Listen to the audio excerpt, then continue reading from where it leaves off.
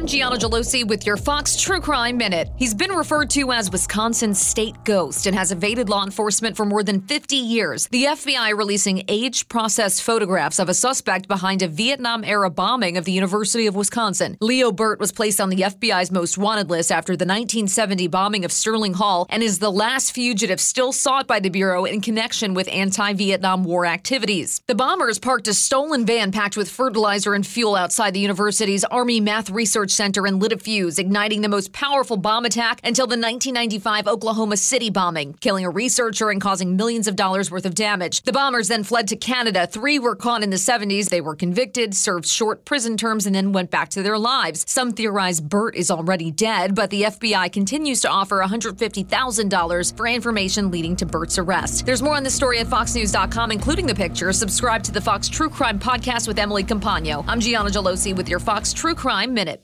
Listen to Fox News Podcast shows ad-free on Fox News Podcast Plus, on Apple Podcast, Amazon Music with your Prime membership, or follow wherever you get your podcasts.